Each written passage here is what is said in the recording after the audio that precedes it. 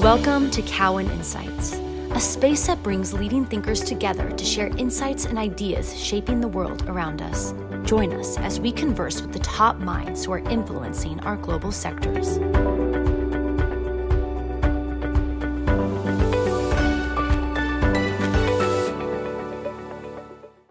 Hi, everyone. I'm Larry Wieseneck, co-president of Cowen & Company, and welcome to our podcast. As always, I'm here with my good friend and former colleague, David Erickson, senior fellow at the Wharton Business School, and my colleague, Grant Miller, Cowen's head of capital markets. The three of us last sat down to discuss the state of the capital markets at the end of the third quarter.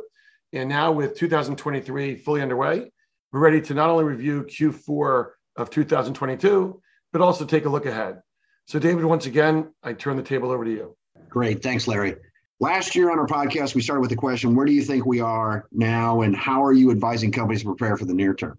Obviously, we seem to be closer to the end than the beginning, unless you're a Jets fan, Larry, as we talked about a few months ago. I don't know, Grant, if you have some thoughts on that bet that we talked about, I guess, a few months ago. So, Larry, what's your summation now that we're recording this actually just after the divisional series? So now after both your Jets and my Patriots didn't get close to sniffing the playoffs, what are your thoughts? I'm looking at my feedback of the quote from the last time, and I'm not feeling great about what I said then. Next year, hope springs eternal is the way I think of it. We're a quarterback away, Grant. I don't know what to say. And by the way, as we saw in the playoffs, again, it's all about the QB play, right? And so the Super Bowl is going to be great. I think it's two exciting teams with two great quarterbacks. And I'm just looking forward to, once again, for 5 decades running, I'm watching at home, just hoping for a good game. So I'm actually trying not to gloat because I have nothing to gloat about this time. In fact, I'm a little sheepish because the next time we record one of these, the baseball season will be underway. And then have to worry about the Red Sox. Pitchers and softers. And Dave, what we need is not a quarterback, but we might need a quarterback. One long ball hitter. We need pitchers. Yeah, I noticed that. Pitchers and you need hitters. All you really need is guys to play the field, some hitters, and we need 9 players that can play the field. But other than that, it's not a big deal. But it does bring us back to capital markets. Okay. And where we are. So I think, David, when we talked a year ago, in particular, we were anticipating that the Fed was going to have to start to get aggressive around what appeared to be impending, longer term inflation risks. And I think we're in a very different place today. I mean, we were talking then, what will the hikes be? Will they be aggressive? Will they get ahead of it, et cetera? And I think, here we are with what has been over those last 12 months, historic in terms of the amount of increases in terms of speed and aggregate amount. And so I think that the only way to look at this is that we're closer to the end of at least this version of Fed rate increases. Doesn't mean there won't be a pause at some point, and that we might then find ourselves for different elements of the cycle that we wouldn't see another regime of rate increases. But I think we're towards the back end. I don't know if it's 75%, 80%. Certainly the bond market's telling us that we're pretty close to the end of that. I will just say, though, that I think the Fed has more than ever before been using their words to tell us what they intend to do, and that they've been following with it, meaning following their words. And I think we should take them very seriously about this, which is they are going to err on the side of greater caution rather than less. Meaning, I think they're likely to tighten 1 or 2 more times than the market wants them to, and that we'll probably end up with a Fed fund rate that's a bit higher than where the market will need it to be. I think they'd rather err on that side and get inflation under control, and then quickly release and come back down again in terms of rates, rather than continuously be behind and find themselves in the situation we had in the 80s. I think they're focusing much more on what happened in the late 70s and 80s than they are anything since then. And so that would be my focus. I think we're towards the 7th inning, for using the baseball analogy. So Larry, let's talk about the market in the context of last year was difficult. So for a company today who needs to finance. They didn't finance last year, and they probably need to finance the next 6 months. What's the advice today? I would say that we find ourselves again in a theme, David, that you and I have talked about on these podcasts for multiple years, which is we're in a world of haves and have-nots. Those who either were long cash going in or were very aggressive to make sure that they were conservative on their spends and that they maybe even raised capital in what was a increasingly hostile environment, but yet they did it. They have the ability to control their destiny, and they are in one camp, in the camp of the haves. I think those who went into the last 12 to 18 months potentially slightly undercapitalized and then didn't get in front of it are finding themselves in a more defensive posture. And so I think when we look at the world, we think of it as kind of defensive versus those who can be offensive. Doesn't mean when you can be offensive that you should be, but those are two different camps, and there's different answers for both. So Grant, why don't I turn it over to you, because you obviously spend more time on those daily conversations than I do. So a little bit of the maybe bottoms up in terms of what we're talking to clients about. I think it goes into really three categories of thoughts. One is plan, two is be ready, and three is be in the moment. So I think that in terms of the planning, that's contingency planning. That is both management teams and boards for good scenarios and ones that aren't so rosy. We saw a lot of that going through last year, where companies have looked ways to cut burn or change programs if they're in the biotech scenarios, where they'd be able to extend runways. So the 6 months, Dave, you noted, I actually think is quite a bit longer, albeit people are looking for in the investor side, 2 years of runway of capital, where that might have been a year or to 18 months. So I think planning on both the upside and the downside. Second is be ready. So with regard to finding investors where you might not be able to see them, we go back and look at proprietary data that we have with all aspects of our trading activities and our corporate access activities to make sure that we're targeting the correct investors. So, and that be ready is also relevant to what's happening in the market. The beginning of last year to the end of last year, the first and second 6 months, biotech issuance, for example, doubled from the first to the second half. And so when folks couldn't get deals in the first half, they had to be ready to be able to execute those in the second half. And that actually even was more dramatic in the last 2 months, November, December, where the markets did open for other issuers as well. We did 15 book run transactions, 7 on a lead basis in those last 2 months of the year, more than any other firm. And I think it was a lot about because we were ready with our clients to really jump in. And the last advice is be in the moment.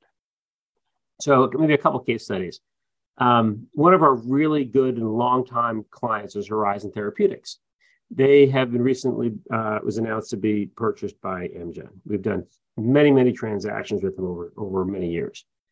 In 2012, I think it was the second or third deal after their IPO that we led for them. They had a really tough deal to do. They did about a 30% discount deal, raising $90 million.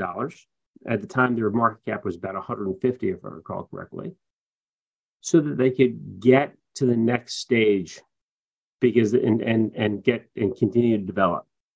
That was a hard pill for them to swallow, but that was the one they needed to be able to get to this stage, where they're $110 a share and they're a $30 billion acquisition by Amgen.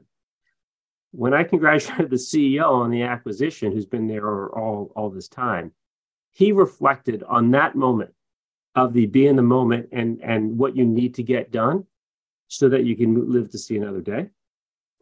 And then with regard to what maybe more recently, we did a transaction for a company called Aspen Aerogels, where they had a very large CapEx need they had announced of $575 million and a $500 million market cap, which seems like an impossible task. They actually tried in the middle of the year to do a dual tranche common and convertible with other banks, and that deal failed. They went to the market, their stock was down 40%, and they pulled the transaction. What we tried to do is get them to piece parts of that deal together. And so at the end of the day, what they did towards the end of last year is they used the ATM we had in place with them as one piece. They were able to bring in a strategic investor in Koch Industries. They were able to get a credit backing from one of their customers. And so the very last piece was the equity to fill in this kind of last piece of what they really needed. And we launched a $200 million deal and priced almost $300 million. And so those pieces of either, nobody likes their price potentially at the moment, but to get what you need to get done and find your ways through the capital markets, I think that is the last piece. And I did mention that last case study of at the market programs or ATMs. Last year, we saw our clients use that extremely effectively to be able to bridge gaps to the next time that they can have a broader financing window to be able to go out. So maybe those are the three components of the advice we're giving clients. Thanks, Grant. Since we've had a nascent IPO market for the last year, and hopefully things will improve this year, what do you think will be the types of companies that will come first? How will that market develop? Sure, I'll take that one first. So nascent is like a euphemism, Dave. Like that's the nicest thing you can say about the IPO market. Obviously, we're off the highs of 21 where everything was working, and then we hit 22 when the volumes are even 50% lower than the 10-year averages and medians. And so what I think is going to come back first is companies that are lower beta, companies that have really good growth, but also have some stability to them. And actually, the IPO market and the backdrop has been growing. The filings have both confidential filings that we're seeing and hearing about, as well as the public ones are certainly growing. The biggest part of the IPO market has been, over the last number of years, the biotech market and healthcare market. What we're seeing there is still a market that's not functioning perfectly. Those deals really need to be fully subscribed by existing investors to give new investors interest to be able to come in and be essentially a safe investment in those IPOs. We haven't necessarily crossed that threshold yet, but I do think those opportunities are going to come. I also think there are some signposts to what could end up working. The first piece is existing public companies need to be able to get financed more seamlessly at reasonable discounts, and then very importantly, make investors money. So we're starting to turn the corner there, but unless and until follow-ons and IPOs actually make investors money, there's going to be some reticence. The Renaissance IPO index last year was down over 50%. Who's going to invest in IPOs when that asset class isn't really working? So we still have some ways to go, but there certainly are avenues and companies that will be able to go there. Actually, I'll put out one very successful IPO, which I think is potentially a trendsetter, which is Mobileye. So it's one of the largest tech IPOs last year. An interesting case study because Intel had taken it private, about $15 billion of value, and then was going to re-IPO it. And the rumors were very high valuations. They ended up taking it back out at about the same price as they took it private in 2017. And so since then, what's happened? The stock went from about 15 billion or 16 billion of value to 29 since it went public. And so basically what they did, what Intel did, and this might be a sign to what we'll see sponsors be able to come back to the IPO market, is be able to sell a modest size of the overall entity. In this case, it was only 6% of Mobileye that got sold in that IPO at a price that actually does make investors some money, gives them that level of confidence to come in and support the company, the IPO, and then going forward. And now at a 30 billion, Intel's looking pretty smart because they sold a modest piece and they have the capital and they have the backing with a broad institutional owner base. It's I would say a little bit of a un-Bill Gurley approach to the market, but I do think that's where we are with respect to getting the IPO market reopened in a positive way. I think that what Grant just described about the IPO market is actually equally applicable to any market that either shuts down or comes close to shutting down in a difficult environment, which is that the first deals that get done have to get done well. And for that to occur, you need to have some form of inducement for investors And when those perform well, then others can come at tighter discounts. And again, when I say discounts, I mean, whatever the market is. In the IPO market, it's to fully distributed. Obviously, as we think about the bond market, it might be to where reference rates are, et cetera. But I think that's what 2023 is going to be across many of the capital markets, which is a need to see those who move first be a bit more conservative and therefore provide a bit more incentive. And then over time, we'll see tightening. And the only other thing that I would say is with regard to the IPO market is we're taking a book out of, Dave, your old Lehman Brothers book, which is we're doing a lot of IPO boot camps with companies and the management team so that maybe it's not in 6 months, maybe it is in a year, 18 months or further, but being able to be prepared for those moments on the IPO is really what we're thinking about now.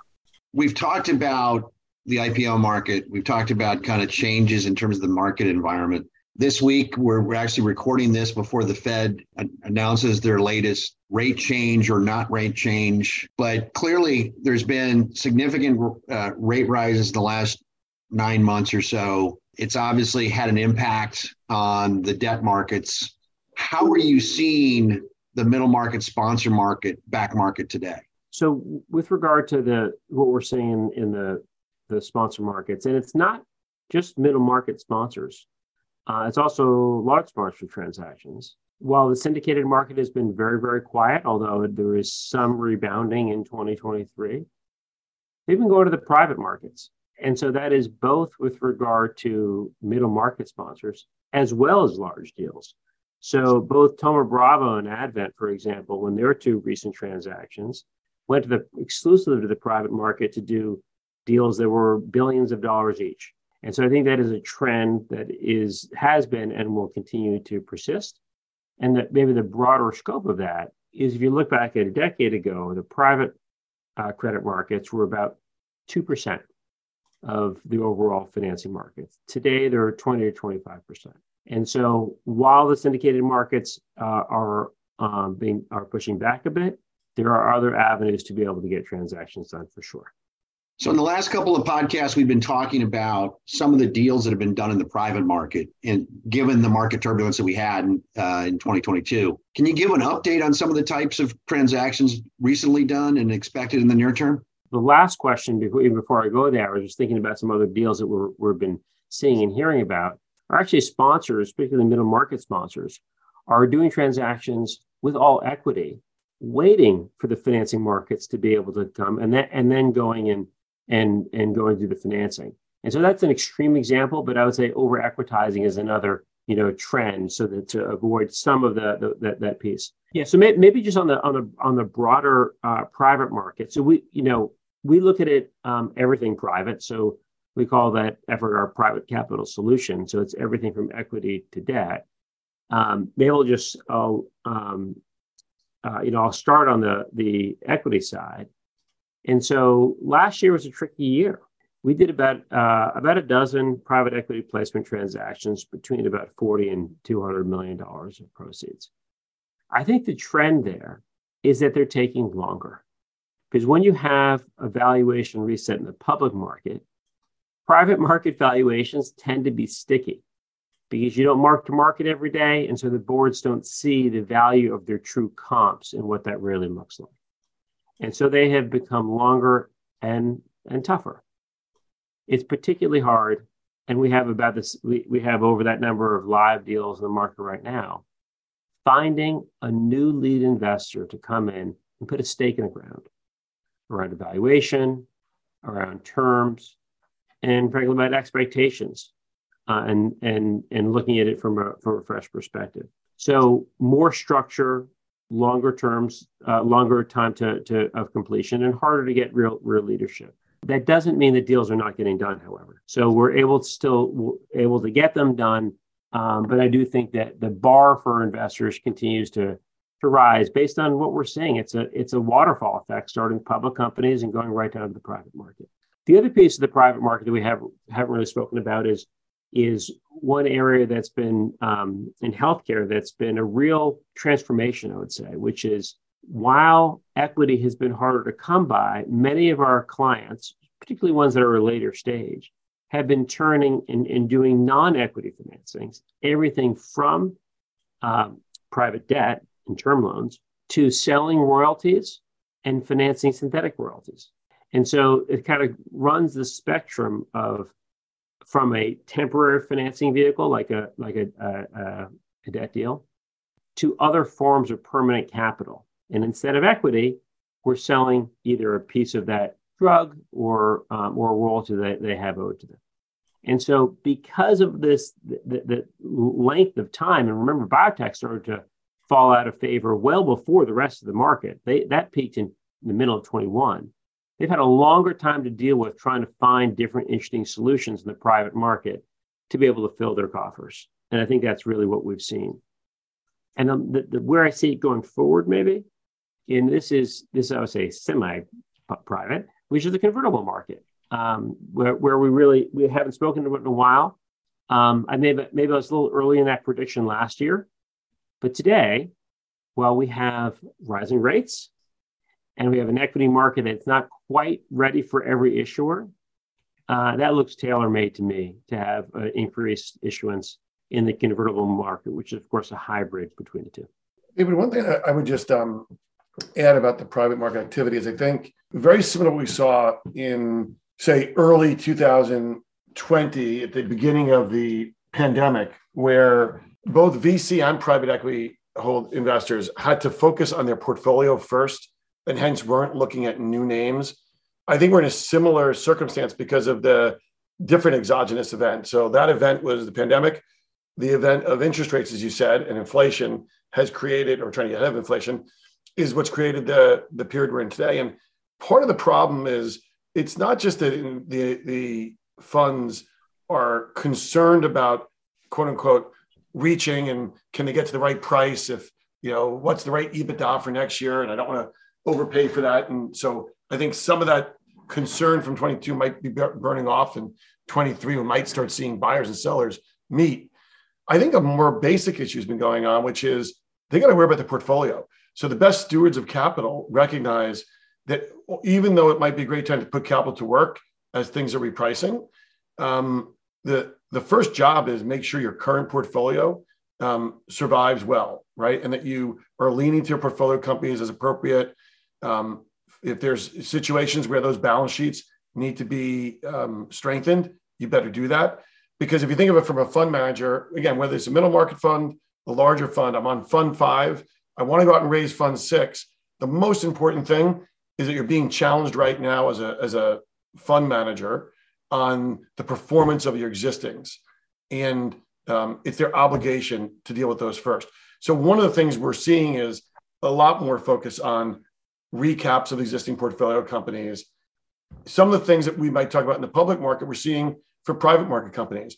If I've got a business that's in 3 areas, maybe they really should stick to 2 and we'll sell one of them. So part of the activity level we're seeing that's percolating here is this question of, do I have the right balance sheet for the businesses I own? If I love the asset, rather than buy someone else's asset now, maybe I actually should go and re-up around that name. And that's created a significant increase in secondary transaction, in particular in continuation funds.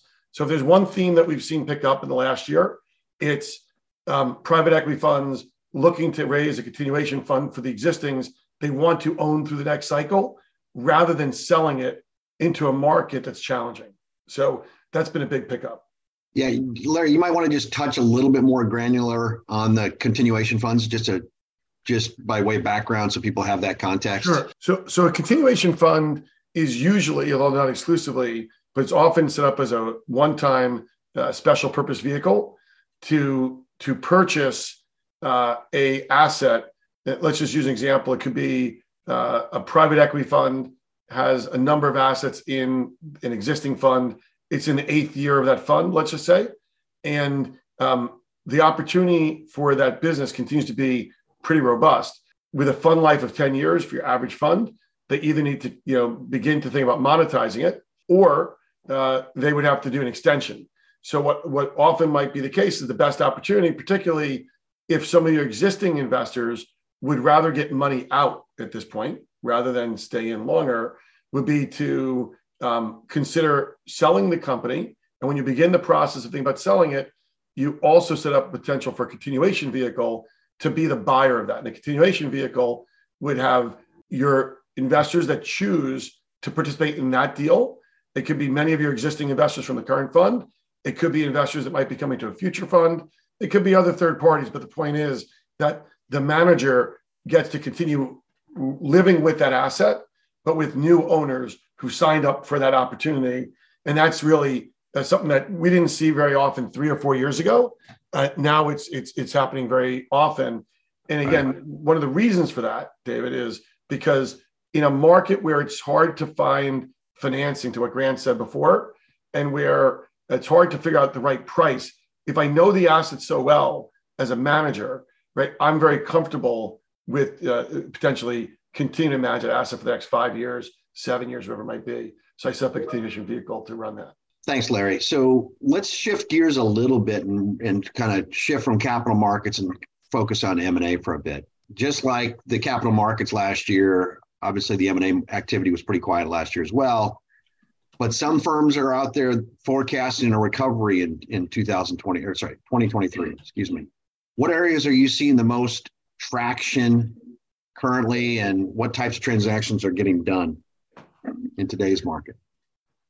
So I think that I'll start with what I just mentioned a second ago, which is I do believe that we're seeing a lot of would-be M&A transactions turn into continuation vehicles, particularly obviously in the private market. That's one theme. So they still are considered a sale, but it's going from a fund that was managed by XYZ private equity investors to another fund managed by them, happens to be a special purpose vehicle. I think we're also seeing a significant amount of deal flow, and I think it'll pick up this year, which is a reallocation of assets, if not whole companies. So that's trading of assets from one owner to another. Think of that as, in the most simple form, if I'm a real estate company and I've got hundreds of assets, I might decide to shrink my portfolio on the West Coast, sell that to a West Coast entity that wants to get bigger in the West Coast. I haven't really sold the business. I've sold assets from one player to another. We're seeing that in healthcare in terms of whether it be drug portfolios or individual names. Grant can certainly talk about that in the biotech space as folks are thinking about different platforms that they might be trading. So the first thing is asset level activity tends to always pick up in challenging markets before whole company transactions. A version of that in the public market is we're definitely seeing companies that had gone public in the last 5 years that possibly would be better off being restructured or even changing their focus by going private again and cleaning up in the private market. That could either be done directly, it could be done in some form of a sponsored spin. So either the whole company goes private or a portion of a public company gets acquired by a sponsor to be managed differently. And then the third is just being sold from public company to public company. And so we're certainly seeing divisions that may not make sense in the larger public company being sold either to the private market or to another public company as they restructure their business mix. There, that wouldn't be an asset per se, but an actual company, a division being sold to another business. Thanks, Larry. So given you're always optimistic as a Jets fan, looking forward, what do you see as one or two bright spots that we can, when we have another session in a few months, what were some of those bright spots that propelled us forward? So I'll start with, I'm not sure. Well, first of all, I'm glad you say I'm always optimistic as a Jet fan. I feel like I just see things through green eye shades. But in terms of the market, I do think that the Fed, as I started with earlier, the Fed has done a good job of setting expectations that they are going to be very aggressive and continue to be as it relates to rates, because they had to make up for the fact they were behind or perceived to be behind 18 months ago. I think that set the market up such that I think there will be a time, and I don't know if it's 2 months, 4 months, 6 months, 8 months, but where it will become clear that they were able to get hopefully inflation under control. And in that scenario, I think that the positive move will be they will then be able to take a pause and that will be a positive for the market overall. I think the market keeps trying to predict when that will happen, and we see these periods of particularly the stock market trading particularly well and then retreating. I do think it's going to be hard to predict when that's going to be. So for someone who wants to say the bottom was put in November, December, whatever they're trying to say, in certain markets, we look back. If we look at healthcare, we can look back and say that the market bottom might have been put in certain parts of growth healthcare in May or June of last year. I'm not ready to call the bottoms yet, but I do think that there's this perspective that we have that we're in the 7th inning of the tightening cycle. Maybe it's the 8th. We just can't predict when. I think that's a reason to be optimistic, because I think that when it becomes clear that inflation continues to be getting tampered, I think that the market will be favorable and deals will be able to get done with a much more stable environment. Because the one thing we didn't really discuss before, we've talked previously, is volatility is the enemy of deal activity. And so decreased volatility is the friend of activity. Maybe I'll just add on to that. Larry, I completely agree. And maybe I'll just take it from an issuance standpoint. I think the market is actually starting to react to news in a logical way, or more what I say is a logical way. And so that started in healthcare last year. At the beginning of last year, good data was being, stocks were going down. That stopped second half of last year, and issuance went up. We're also seeing that now in the tech sector, where those valuations are actually starting to rebound. And so growth is outperforming value right now, at least for the time being. Maybe there's a bit of a short squeeze element to it, but nevertheless, you're starting to see some normalcy. What Larry said is absolutely true. We don't need the markets to be higher. We just need them to be stable. Some of our traders are telling us the reason why we're seeing this uptick in tech and in the NASDAQ is because it's been quiet on the Fed front for the last couple of weeks. And just that level of quietness will let things come back. And maybe the last thing I'm optimistic about is it is a little bit of a canary in the coal mine when I look at our ATM practice. These are investors that are coming to us asking to buy stock off our programs. In Q4 and continuing into this year, we've seen large mutual funds come back to us asking for stock in these programs.